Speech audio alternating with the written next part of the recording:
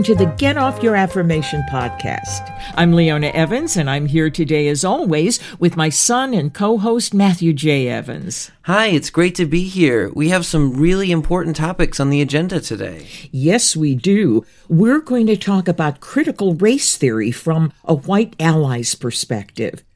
Very serious and very important topic.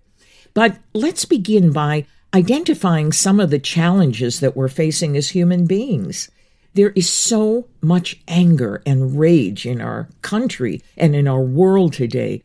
It's been going on for years, but now it seems to be escalating.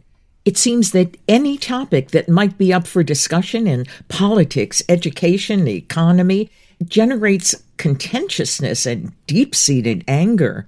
Not only does there seem to be very little agreement about any of these issues, but there's such volatile disagreement that it seems dangerous and threatening. I know. People around the world are rioting over the COVID issue. They're angry about voting rights, inflation, and even about who won the 2020 election. And it's not just anger, it's a volatility and an intensity that just seems out of proportion to what the issues are. It also seems like there's a lack of willingness to have conversations with those who have opposing points of view. When you look at social media, it becomes obvious that people are being encouraged to take sides against one another, using violent language to call each other names and put each other down. Yes, and one of the greatest challenges we face now, I believe, is the disinformation that's being spread around through all of that hate speech. And the worst part is that neither side seems to ever learn anything or get more information or have more understanding. The fact is that there are ways to disagree, even vehemently, with respect. In the nonviolent tradition, we're able to state our point of view clearly and also listen to the other person's point of view. Ideally, we become open to learning new ideas from our opponents and having our opponents understand our points of view in new and more expanded ways. We don't attack our opponents, nor do we personalize the debate in any way. In true nonviolent communication, it's the issues that gain center stage, and most importantly, the goal for both sides should be to come to a mutual understanding and the possibility of new and different ways of coming together for the benefit of all concerned. I believe that this is what Get Off Your Affirmation is really about. It's about looking at the human condition in deeper, more rational, and more compassionate ways and coming up with new methods and ideas for taking action for greater healing and inner peace. And, of course, the emphasis is on taking action. So our goal today is to begin discussing current issues that are causing so much conflict and misunderstanding and do our best to clarify those issues in a clear and balanced way so that we can have a reasonable grasp on some of these complex issues and be able to take action based on accurate information. So today, we're going to do an overview on critical race theory to find out exactly what it is and why there's so much controversy around it. We're going to take some information from Education Week magazine, specifically an article by Stephen Sawchuk called "What is Critical Race Theory and Why is it Under Attack?" Well, critical race theory is an academic concept that's more than 40 years old. The basic idea is that racism is not just the product of individual bias or prejudice, but it's also something that's been embedded in legal systems and policies for a very long time. One example of this is in the 1930s when government officials determined which areas seemed to be poor financial risks, more often than not, based on the racial composition of its inhabitants. As a result, banks refused to offer mortgages to black people in those areas. Today, there are policies and zoning laws where affordable, multifamily housing, which would help minority communities, are not allowed to be built in wealthier neighborhoods with single-family homes, which are more likely to be white neighborhoods. It's this type of activity that educators and sociologists have been looking into that seems to point to a need for reform in school systems, voting rights, and the justice system, just to name a few. Now, critics of this idea, most of them conservative, have a problem with this concept because they believe that teaching these ideas to children divides people into oppressed and oppressor groups. They believe that to acknowledge racial inequality would be to place blame on white people and to label all whites as racist. Also, they don't want their children feeling guilty for being responsible for racial discrimination. But is that the way it has to be? Why can't we see this issue from another perspective? As I understand it, the only way we can ever gain perspective on any concept, and particularly racism in our country, is to look carefully at history. If we take a look at the facts, we will see clear evidence of white supremacy from the very beginning of the formation of our country. It's not a system that was put into practice by our founding fathers, but a lifestyle that could be found throughout Europe. It was a cruel practice, but a common one. Right. It was accepted during that time in history for wealthy people to own slaves. The colonial empires at that time, including France and England and Poland, frequently participated in the capture and sale and enforced servitude that was all a part of the slave trade. In 1619, the Portuguese were the first to capture and transport African people across the Atlantic. When the first colonists arrived in Virginia, they had slaves with them. And for the next nearly 200 years, more slaves would be routinely brought from Africa. This is a very sad and painful part of our history. Unfortunately, to add to the situation, even after the Emancipation Proclamation in 1863 and the Reconstruction, Jim Crow laws were enacted that prevented black people from having their civil rights and enforced segregation in the South.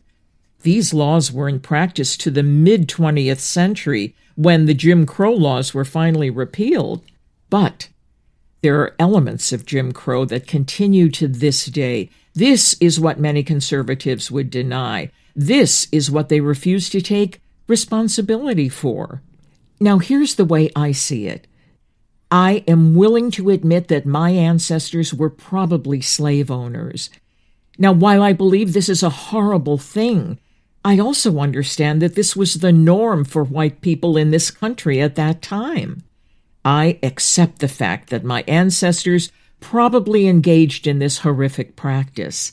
But rather than feeling guilty or going into denial or feeling shame or dismissing that part of our history, I feel tremendous sorrow that slavery had to take place, and I'm committed to doing everything I can to ensure that black people have equal rights and are not discriminated against in any way. Of course, while so much has been done to abolish Jim Crow laws, there is still so much progress that needs to be made, specifically in voting rights and criminal justice, bringing black history into our schools, and creating awareness among white people that we're still carrying some of those old ideas with us that affect the way we think and even the way we vote. Yes, this is what's so important. As a white ally, I need to look inside myself and ask, how often have I given in to my unconscious bias of believing that white culture is the best culture for everyone? Now, I'm not going to take responsibility for inventing that idea. I was raised with it, as most white people were. Even those of us who were raised in progressive, compassionate households have this unconscious bias because those beliefs are endemic in our society. This is the change I want to be part of. Rather than feeling guilty or defensive and constantly defending myself by saying, I'm not a racist, I'm willing to admit that I have been part of a society that has been unaware of the subtleties of racism and wake up to new levels of inclusion and understanding. Now, I just want to take a moment to read a couple of quotes from the article, What is Critical Race Theory and Why is it Under Attack by Stephen Sawchuk. He states critical race theory is not a synonym for culturally relevant teaching, which emerged in the 1990s. This teaching approach seeks to affirm students' ethnic and racial backgrounds and is intellectually rigorous, but it's related in that one of its aims is to help students identify and critique the causes of social inequality in their own lives. Yeah, I can relate to that. I definitely, in my Montessori experience, had a lot of culturally relevant teaching. I learned so much about cultures from all around the world, and always in a way where they really stress the respect, the honoring different traditions, without necessarily placing one above the other. I know that was so beautiful, the way you and your Montessori friends just enjoyed so much learning about the different cultures and tasting the foods and hearing the stories. A beautiful, powerful experience. But critical race theory brings up some added challenges. And so I'm going to share another quote by Stephen Sawchuk. He says, "Does critical race theory say all white people are racist? Well, the theory says that racism is part of everyday life, so people, white or non-white, who don't intend to be racist can nevertheless make choices that fuel racism." And so it goes on to say some critics claim that the theory advocates discriminating against white people in order to achieve equity. I do not believe that this needs to be true. I'm not going to suggest that I've never experienced a bit of that. In the early 70s, when the civil rights movement was going on and I was marching in the late 60s, there was a sense of anger. And I felt that sense of anger, and I didn't like it, but I could understand it.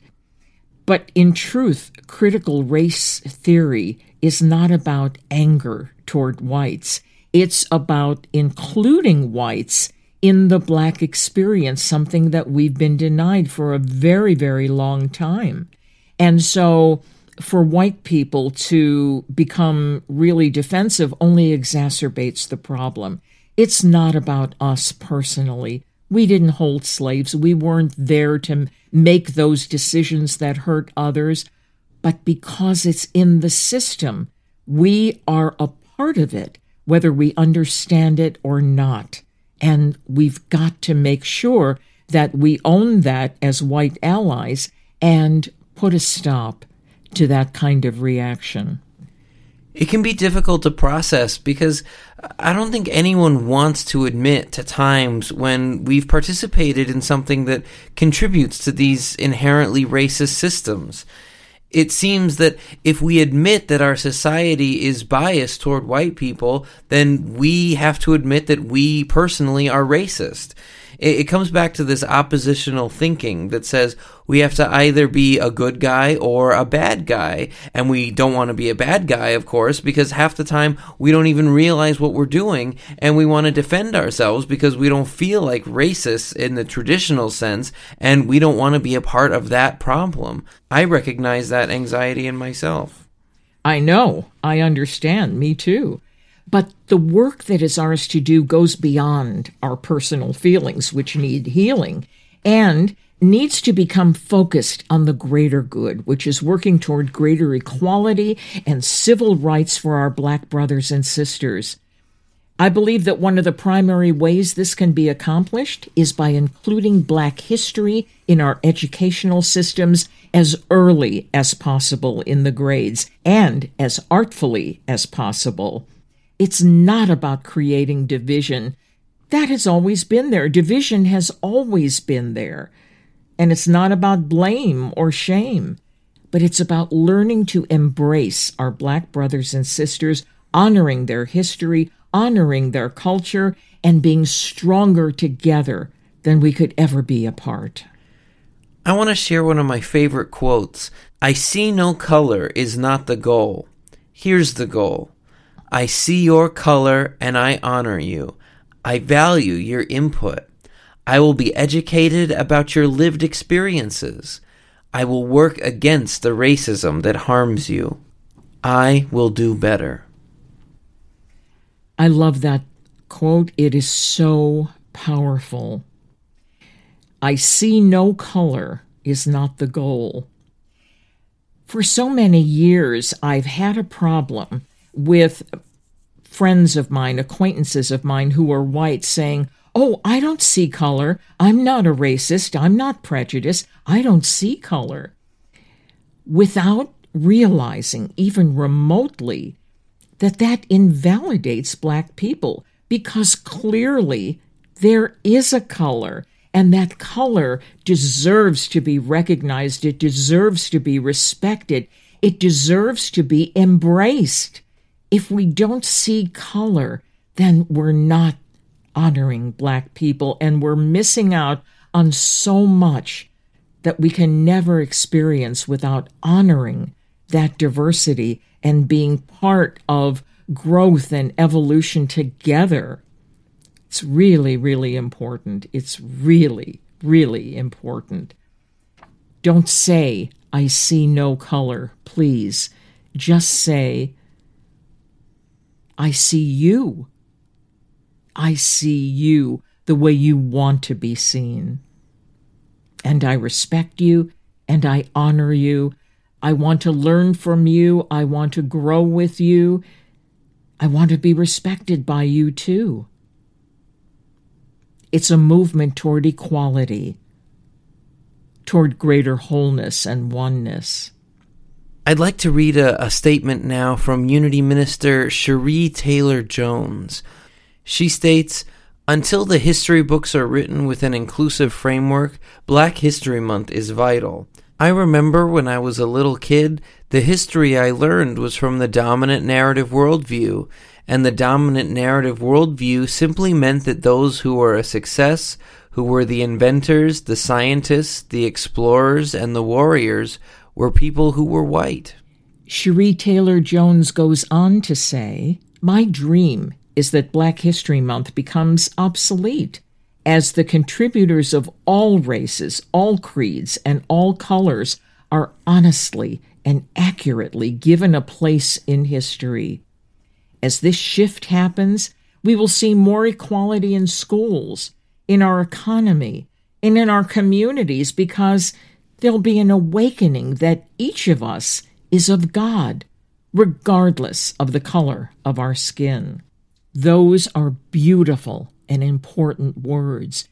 And now we have the opportunity to experience what life would be like if we were to let go of old prejudices and old ideas and let go of denial and take a look, a really heartfelt look at the history of the Black experience in this country. To be able to say, "I am so sorry that I was ever a part of this systemic racism. I didn't know.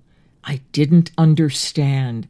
But now that I do, I am excited about the future, and I do everything I can, particularly those of us who are white allies, to embrace the concept of critical race theory and to do everything I can to make sure that there's no inherent prejudice, no accusations, no blame, no shame, to move into the culture of nonviolence, to be the peace that I want to see in my world, and to have conversations, to discuss the pros and cons, to remember to treat the children with wisdom and with love when disseminating this information. There are always ways to discuss things that are not riddled with blame and shame.